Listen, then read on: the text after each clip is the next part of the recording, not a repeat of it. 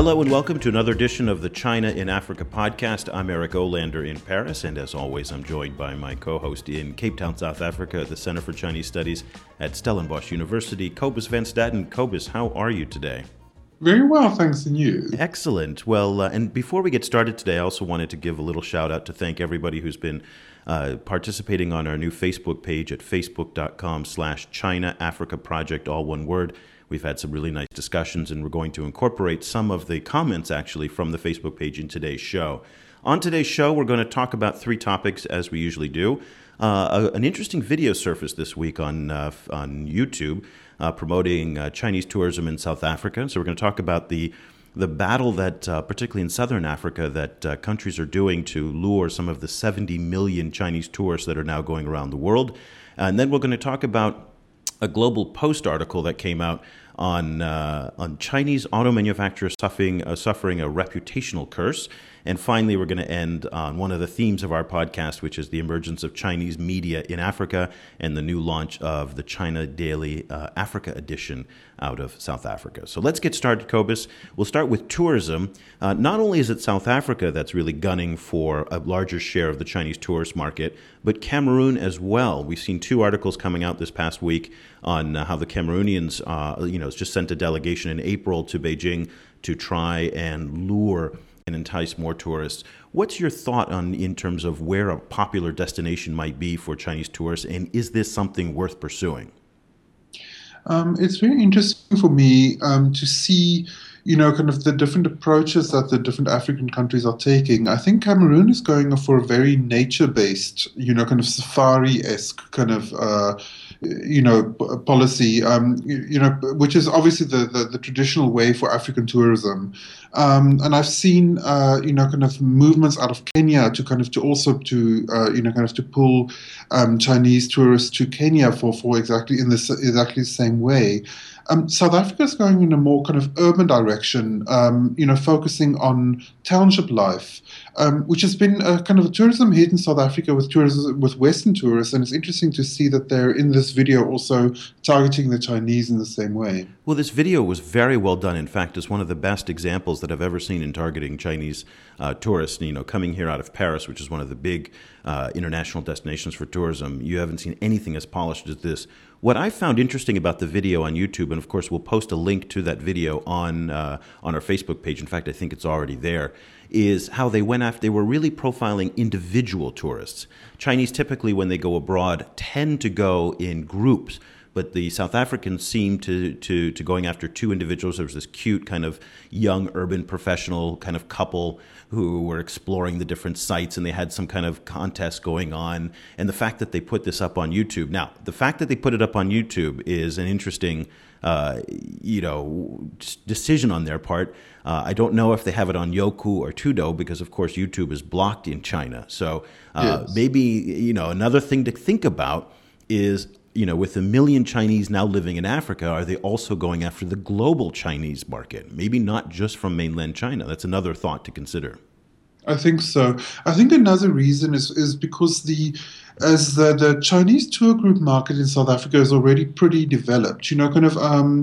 I live outside of Cape Town, and I used to live in central Cape Town, and they were very frequently you saw kind of big buses of Chinese tourists, and there are tour companies who cater explicitly for them, and they go on circuits, to kind of good Chinese restaurants in Cape Town, and there's a lot of infrastructure set up for them. So it seems like because that market is already up and running in South Africa, maybe they decided to target a different kind of Chinese tourists this time. Well, that's interesting you bring up this issue of the Chinese restaurants, in part because that gives South Africa a much bigger advantage over, say, Cameroon, where that infrastructure may not be in place, and other destinations in Africa. Because, okay, so you've got, number one, food. Food is very important, not only for Chinese tourists, but, you see all over the world when American tourists travel, what's the first place they go to almost? It's Starbucks and it's McDonald's and Kentucky Fried Chicken. So sampling the local fare is not always something on the mind, not only of Chinese tourists, but others. So one has to wonder in Yaoundé and other places if there is that infrastructure. The other big advantage, and this is something that I'd like to hear your thoughts on, is this direct air flights that just started this year. I think it was just this year between China and South Africa. That certainly has potential to help the tourism business.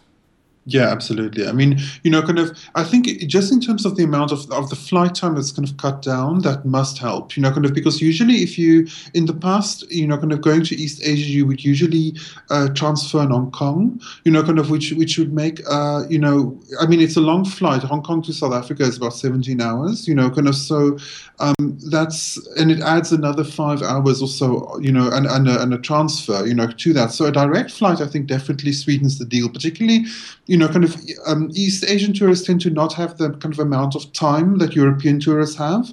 They have to fit things into a week, and I think that definitely makes it easier. But let's bring up the sensitive issue here of security, because it's been a really rough year for Chinese living in Africa. We haven't seen any incidents yet of Chinese tourists either being killed or kidnapped, as we have with Chinese workers in Sudan, in Egypt, in South Africa. We've seen Chinese residents be the victims of violent crime. Johannesburg still is, unfortunately, one of the most violent cities anywhere in the world.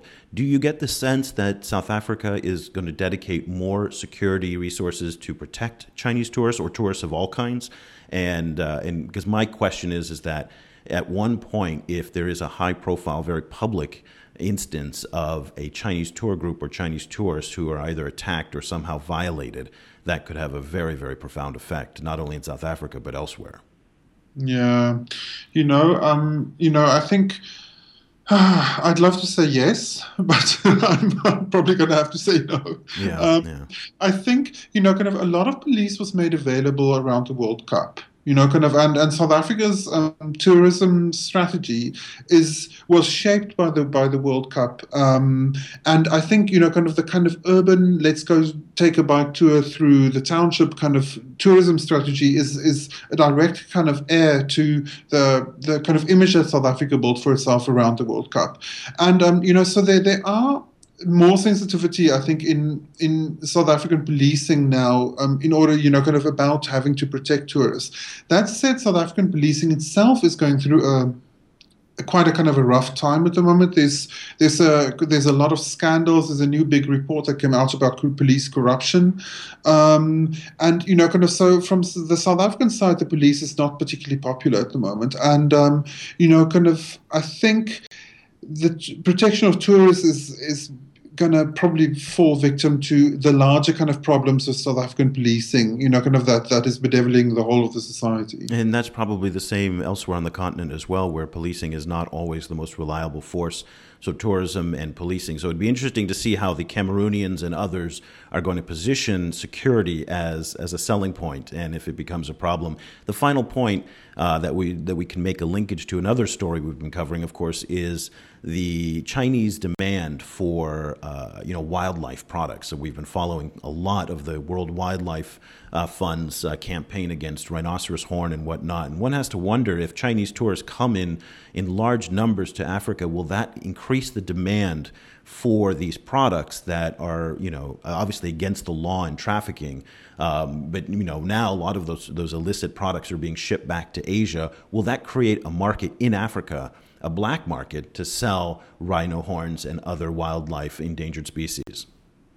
It might very well. I mean, I think there's definitely the danger of that. However, I think there's also on the other side, there's a lot of contemporary African tourism is a lot to do with ecotourism.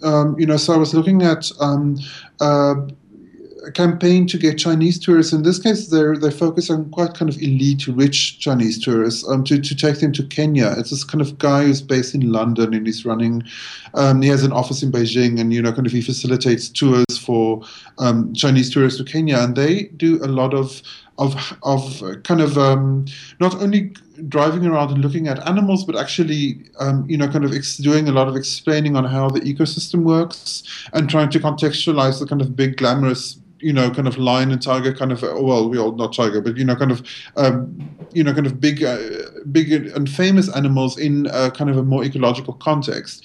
So it might have the kind of counter effect of actually making people more kind of aware of what the cost is of these kind of products. But yeah, I'm not sure. We'll have to see. Okay, well, that'll be a subject that we come back to in the months to come. Let's move on to our second topic of the day.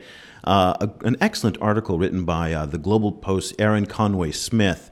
And she wrote an article called Chinese Autos Suffer the Feng Kong Curse in Africa. And apparently Feng Kong is as a slang word in South Africa that South Africans use to describe, well, what's effectively crappy Chinese products. And of course, this has been a constant complaint that people across the continent have, is the quality of Chinese products. Cobus, let's first start with the issue of cars in this article that Erin put out. And let me give you a quote in the top of the article for you to kind of consider.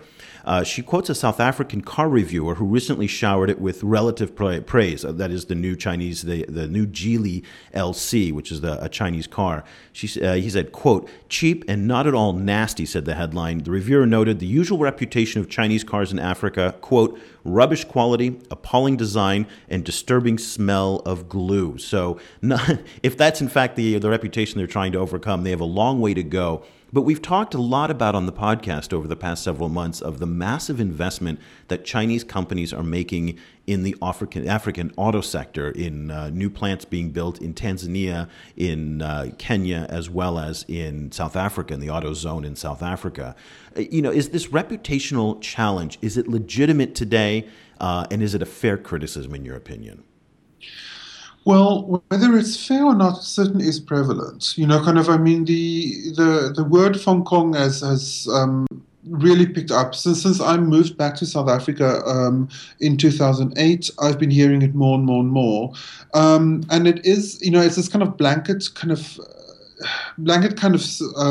designation that just covers anything basically made in China, and of course, other Asian growing economies had to overcome the same kind of thing, I think the Japanese had to overcome some of it, several decades ago. And I think for me, it's difficult to say whether it really is the problem with the product itself and whether it's the problem with its marketing, and particularly as the article also makes the point with customer aftercare. The problem of, for example, parts not being available, or dedicated dealerships not having been developed in South Africa. I think that's probably a big part of the problem in the car sector.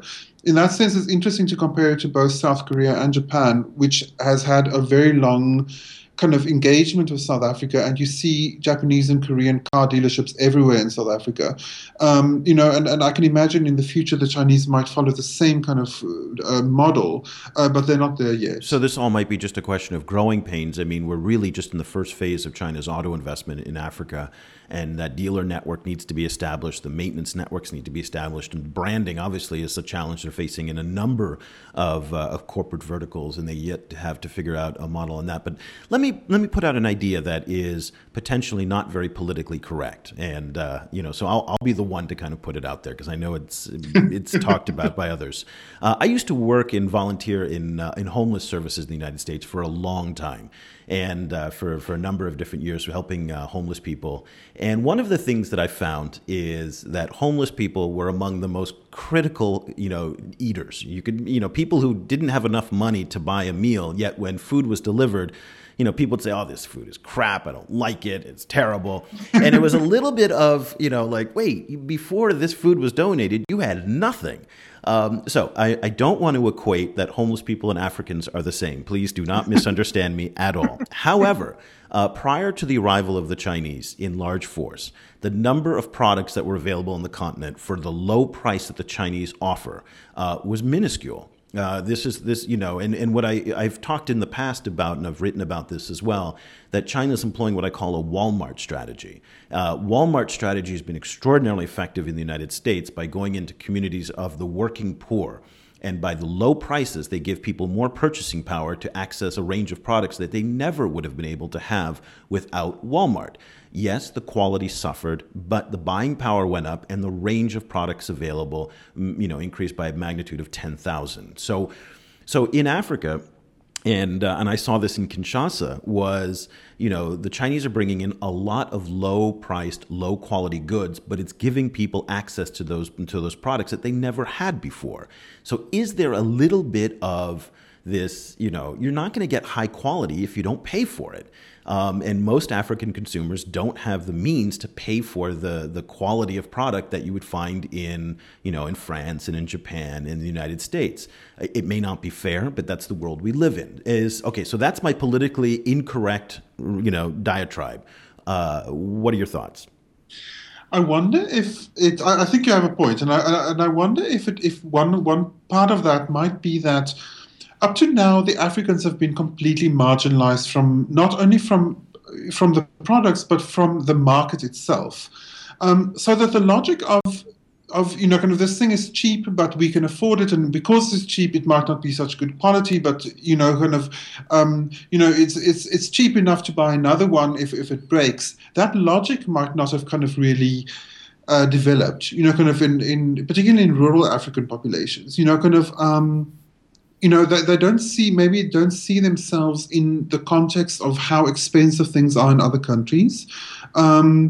And kind of maybe what we're seeing is a bunch of people who are really, for the first time, kind of like engaging with foreign-made products. Kind of it's not like they had access to other kind of products from other countries before. Kind of a lot of them, if it's a little clock radio, that's the first little clock radio that they've actually been dealing with in their lives.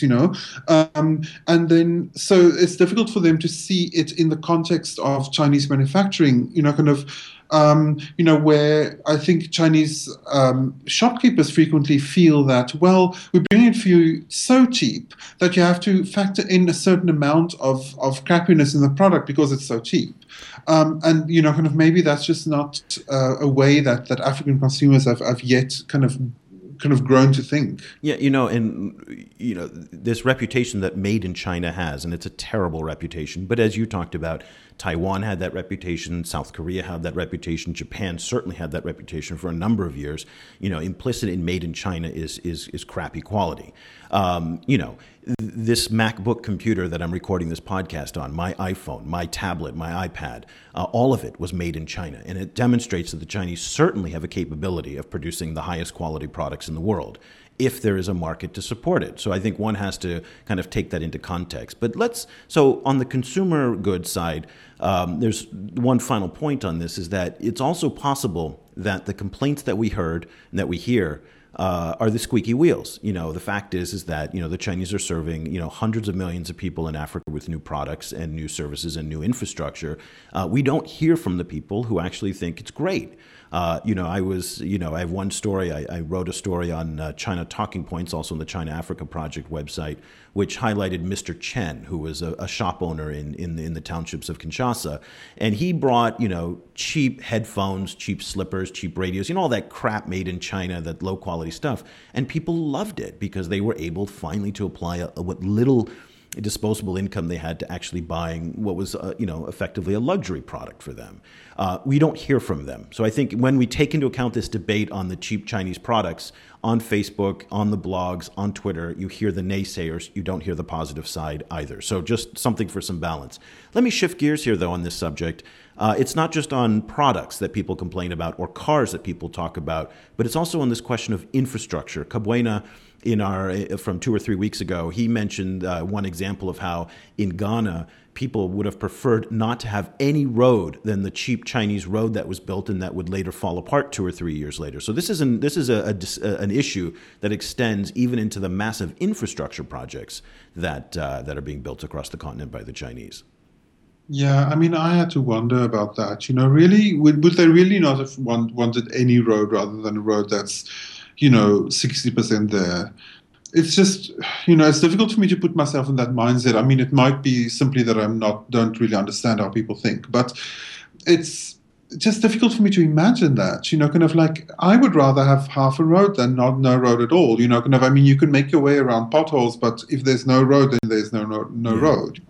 It's one of these things as well where, the scale of infrastructure that's being built by the Chinese, and we talked about this in our discussion about Ghana, is it's not all controlled by the Chinese. And this is something I think that's very important for people to understand, is that there are domestic political considerations on the part of African governments that go into determining the quality. And so a little bit of the anger that we see being directed toward the Chinese, in my view, is misplaced. The Chinese, as we've seen in China, and you go to China today, and they have world-class infrastructure. Some of the most modern train systems. Yes, they have their problems, but it is a modern train system, subway systems, ports, freeways. They are certainly capable of building top-tier, top-quality infrastructure. But in a number of different African countries, one of the things that we've seen is that the infrastructure projects have to adhere to indigenous, local, domestic political concerns. Again, going back to the example of the Congo, which I've brought up repeatedly on the podcast, the Chinese were forced to finish the construction ahead of the election so that Kabila could go around and saying, look at what I accomplished, the 5 chantiers, the 5 construction projects that the Chinese were building there. So it's a much more complicated process than I think a lot of African critics give it, and that it's not entirely the burden on the backs of the Chinese in terms of determining the quality and the budgets that are allocated for these projects, because a lot of these are funded as part of very complex mineral deals, infrastructure deals. Some of it's aid, some of it's ex-import bank loans. So there's a lot of factors that go into it. Exactly. And I mean, it's still, a lot of that criticism comes from a kind of an aid based economy kind of background, kind of, because one has to wonder is like, why isn't the government of the country being held accountable for this, not only for setting up unrealistic timetables, but also for not imposing quality control. I mean, any kind of road building, no matter kind of where it happens and who builds it, has to be be signed off by the state. So just assuming that African states are incompetent and don't kind of is somehow kind of that we shouldn't expect them to fulfill that kind of normal state kind of duties. I mean, that itself is a problem. When Africans think like that, I find that problematic. Yeah, well, you're echoing a comment that we got from Molson Hart on our Facebook page. Again, that's facebook.com/China Africa Project. He wrote he said there are 3 points to consider when we talk about quality. One, everybody has a right to complain. So that goes to our earlier point that maybe we're just hearing from the haters. 2, everyone has a right to complain, but they must also be responsible for inspecting the goods, and they're the ones to be held responsible for the quality. So that goes to your point about how there is some burden on the government themselves, and that ultimate inspection, Molson Hart writes, is usually on the African side, not on the Chinese side. Now that applies to every country. So, if there's tainted beef coming out of the United States, the South Koreans have a right to say, we're not going to import this beef. If there are low quality products, then an African government can say, we don't want that product to be brought in. I mean, it seems pretty straightforward. But again, you brought up this very interesting point that a lot of African governments aren't strong enough to stand up to the Chinese on this. One other final point before we move on is that a lot of these goods are also being brought in not necessarily with the knowledge of African governments. So a lot of it's coming in via Rwanda and then being shipped over land into Congo and other countries. So it just sidesteps any kind of customs control, and whatever customs control there may be there, it also has the subject to being, corrupt as well. Yeah, and I think also just finally, kind of there's also the reality that even before the Chinese came, kind of, I mean, I think, in net terms, the Chinese really improved access to everything, I think, or to many products, to, kind of in Africa.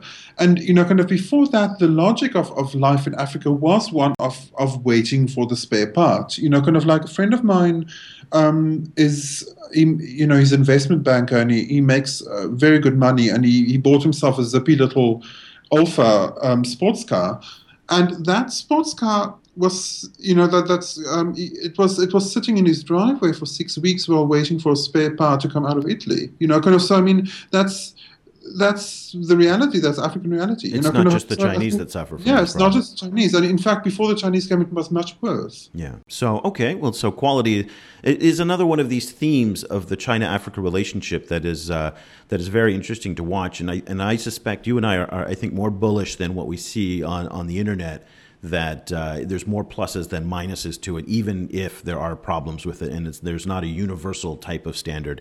Let's finish up today with a return to a topic we come to repeatedly on the podcast, the expansion of Chinese media across the continent. So we've talked about CCTV Africa's presence in Nairobi. They're now broadcasting in HD across the continent, and you can watch online some of the shows. One of the things I like about what CCTV is doing there, say, compared to even the network that I work for here in France, is there's a really strong presence of African voices, and I think that's something that's very, very unique. China Daily launched their new Africa edition out of Johannesburg. Now, China Daily, of course, is the English language publication of the Chinese government. Now, even though it is an official state media, they claim they have some editorial autonomy and some editorial independence. Now, the international editions of the China Daily and the domestic editions may be somewhat different, but this was an article published by David Smith in The Guardian, and it really highlights the fact that China is aggressively trying to get its version of the news out there. And I say its version because at the end of the day, you know, the BBC, Al Jazeera, France 24, CNN, everybody's got a different narrative. And the Chinese have never been happy with the narrative that they've been portrayed and they've been assigned by the international media. So this is really a big effort to try and, you know, see Africa through their lens and through their perspective. When you see the arrival of China Daily in Johannesburg, do you think it's going to be greeted as propaganda? Do you think it'll be greeted as an alternative news source? Or lastly, do you think it'll just be greeted with indifference, in part because the storytelling isn't always that strong? I think it might be initially probably greeted with a little bit of indifference, but maybe not because of the style of the storytelling, but rather because South Africa is quite a kind of a tough media market, a tough newspaper market. You know, kind of is a very competitive newspaper market, and some of South Africa's most prominent newspapers that break the most kind of scandalous stories are weeklies. As a weekly, China Daily is going to come up against South Africa's most acclaimed newspapers, who all have already kind of carved niches for themselves, you know, kind of in terms of kind of particular kind of sectors of the population they're appealing to. That said, you know, kind of, I think it's also they're arriving. Just sorry to interrupt you. Bear in mind, they probably are not competing in the domestic South African market for that same reader who is consuming the tabloids and whatnot. They're going for a more international, or regional perspective. Wouldn't you think that? Because there's no way they can compete with any of the local papers in that sense. Yes, but also in South Africa, the weeklies are also the ones that are the most kind of internationally kind of focused. You know, it's a newspaper like Mail and Guardian, for example, has kind of explicit connections with the Guardian in the UK, and that and the Sunday Times are basically the kind of the voices of what's happening in South Africa this week. And I mean, then there's also a lot of, like, you know, kind of tabloidy kind of scandal weeklies as well. I think the other thing is that there's already a Chinese language, like a Mandarin language newspaper presence in Johannesburg. There's a weekly Mandarin language newspaper that comes out that I think is run by the Chinese community in South Africa, as far as I understand. That's probably a local paper as well. That's not serving the local continent. Paper. It's a Johannesburg-based paper, yeah. That's right. Well, one area to kind of consider, and why the Chinese are, in my view, might have some more effectiveness than I think people in the West will give them credit for, is Xinhua. And Xinhua is the wire service, the New China News Agency. And one of the things that they're doing is they're giving away the feed to African papers and African media outlets. Whereas with AP and with Reuters and Agence France Presse, you have to spend a lot of money. And so you'll start to probably see, and we're seeing this in Zambia already in a lot of the newspapers there, you know, international news coverage, you know, bylined by Xinhua. And a lot of that's coming through free deals. So that's another way that the Chinese can kind of get their message out. And that's, of course, not necessarily covering Chinese affairs, but it's covering international stories. The big problem with Chinese media is that what people are interested in is the Chinese perspective on what's going on in China. And, you know, things like Chen Guangcheng, you know, things like Bo Xilai, but those stories are not going to be aggressively covered by the Chinese media. So it's one of the inherent contradictions in the expansion of China's media, not only in Africa, but also around the world, is that, you know, what people actually will turn to China the same way that, you know, here at France 24, people want to find out about the French presidential elections. Well, where do you go? You go to, you know, a brand that has the country in its name. And, you know, if you want, you know, hard-hitting coverage of China, China Daily may not get it. The other thing that I think is a point of concern with the way that the Chinese cover things is how many stories about banquets and African leaders can you take? So I mean, one after another, you see, the vice minister of, of XYZ met with the, ZANU PF, vice minister, and they have the picture of them in front of the, the banquet table and the requisite kind of, banner up above talking about, the Sino-Zimbabwe Friendship Cooperation Council Committee, whatever.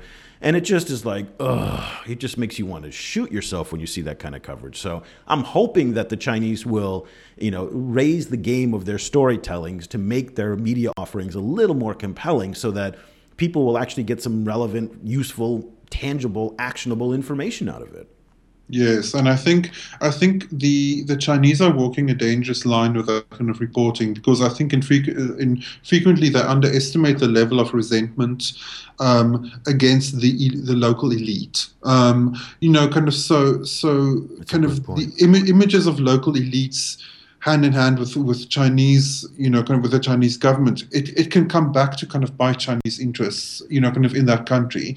I think, in the last week we've seen in Zimbabwe the opposition party has been using kind of very kind of crazy kind of Chinese baiting to as what I'm guessing as part of their campaigning against the ruling party. As And we've been seeing in Ghana as well. yeah, yeah. So there's this thing of like, oh, these corrupt kind of fat cats. They're all kind of they don't care about you. They only care about the Chinese. That kind of logic can the Chinese press can inadvertently kind of strengthen that kind of logic. Kind of which could kind of turn out quite badly for them. Well, that's an interesting point you bring up about covering the elites. I think there's a tradition that you have to kind of be aware of when you think about Chinese media, that remember that all Chinese media, especially the major state-run brands, and of course all of them are somehow connected to the state, but they don't work for the government. And this is a very important distinction that a lot of people don't understand. They work for the party, for the Communist Party. They are organs of the Communist Party. So this idea of using media to promote official events and an official kind of perspective on things is the tradition of communist era Chinese media. Secondly, one of the things when you meet Chinese journalists, and I've met several in Africa, but here in Paris I've known many, and then also in Los Angeles, so pretty much all over the world, there is a culture of sticking very, very close to the embassy. Oftentimes, the Xinhua news agency and the China Daily correspondents are actually inside the embassy, or as in the case here in Paris, they have there's a news compound for all the various different Chinese news brands, and they kind of live in their own little world. They're not necessarily getting out into local people's stories, doing original reporting. A lot of their coverage, and this is not a critique but an observation, comes from watching television. They'll sit and they'll watch the 24-hour news channels and then write a story from that. So there's a little bit of sloppy, lazy journalism, and that's in part to reflect a little bit of the shortcomings of China's, how should I say it, anemic journalistic culture. So that's in some ways a little bit of the backstory as to why you see coverage of the elites, in part because it's easy. If you're based out of the embassy and the ambassador is having a dinner reception, the ambassador says, I want to get some coverage on it. Well, the Xinhua guy's right around the corner. He's not an independent entity of the government, so he goes and covers it. He's not going to write in that story about the shortcomings of the Chinese embassy's, policies in that particular country. That won't happen. At least it won't happen in the short term. So it will be, and again, I always kind of hesitate to kind of throw out these critiques because I see the Chinese adapting extremely fast to a new media universe. But at the same time, the Chinese have also placed disproportionate emphasis on distribution of media rather than the quality of it. So one of the trends we're seeing in Africa today is they're very proud of the fact that they're broadcasting to the entire continent in HD. They're very proud of the fact that they now have a distribution outlet for China Daily. Yet what we don't see developing quite as quickly is the storytelling, is the journalism. And I think, you can only go so far with weak storytelling.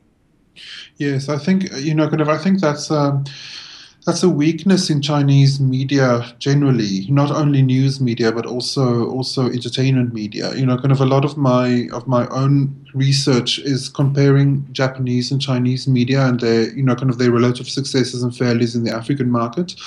And what you do find is that the Chinese have a much wider distribution. A much kind of more tangible presence in the South African market and also the African market. But the Japanese have people's hearts.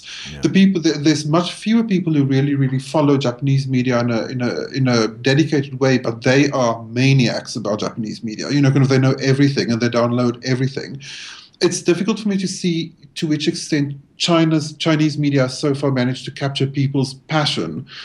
The exception is Hong Kong media. Soap the operas African. and things like that. Yeah, and particularly martial arts movies. Like Africans love Hong Kong martial art movies. That's kind of like that's becoming a new kind of field of stuff of research that I'm very interested in, and so yeah, I mean, and I think that comes from the the PRC's culture of central control. Culture only grows in culture is volatile, and that makes it kind of difficult to use as a kind of a soft power, state-based soft power expansion mechanism because it's so out of control. And you see that particularly with the kind of level of crazy that you encounter, kind of anytime you look at Japanese media. So yeah, I mean, that I think is a major challenge. It's a kind of it's a fundamental challenge, I think, that's going to define how this kind of how well it works for the Chinese, Yeah, because I'm putting a lot of money into this. This is a massive investment. it's huge investments that they're putting in. What's funny is that I can see the opportunity that they're going after. Is that we've talked about what's called the embedded narratives of covering Africa in terms of news, and that embedded narrative is that if it's not, child soldiers, rape in the Congo, famine, a starving baby, Western media doesn't really want to hear it. They don't want to hear the complexity of what the African story is.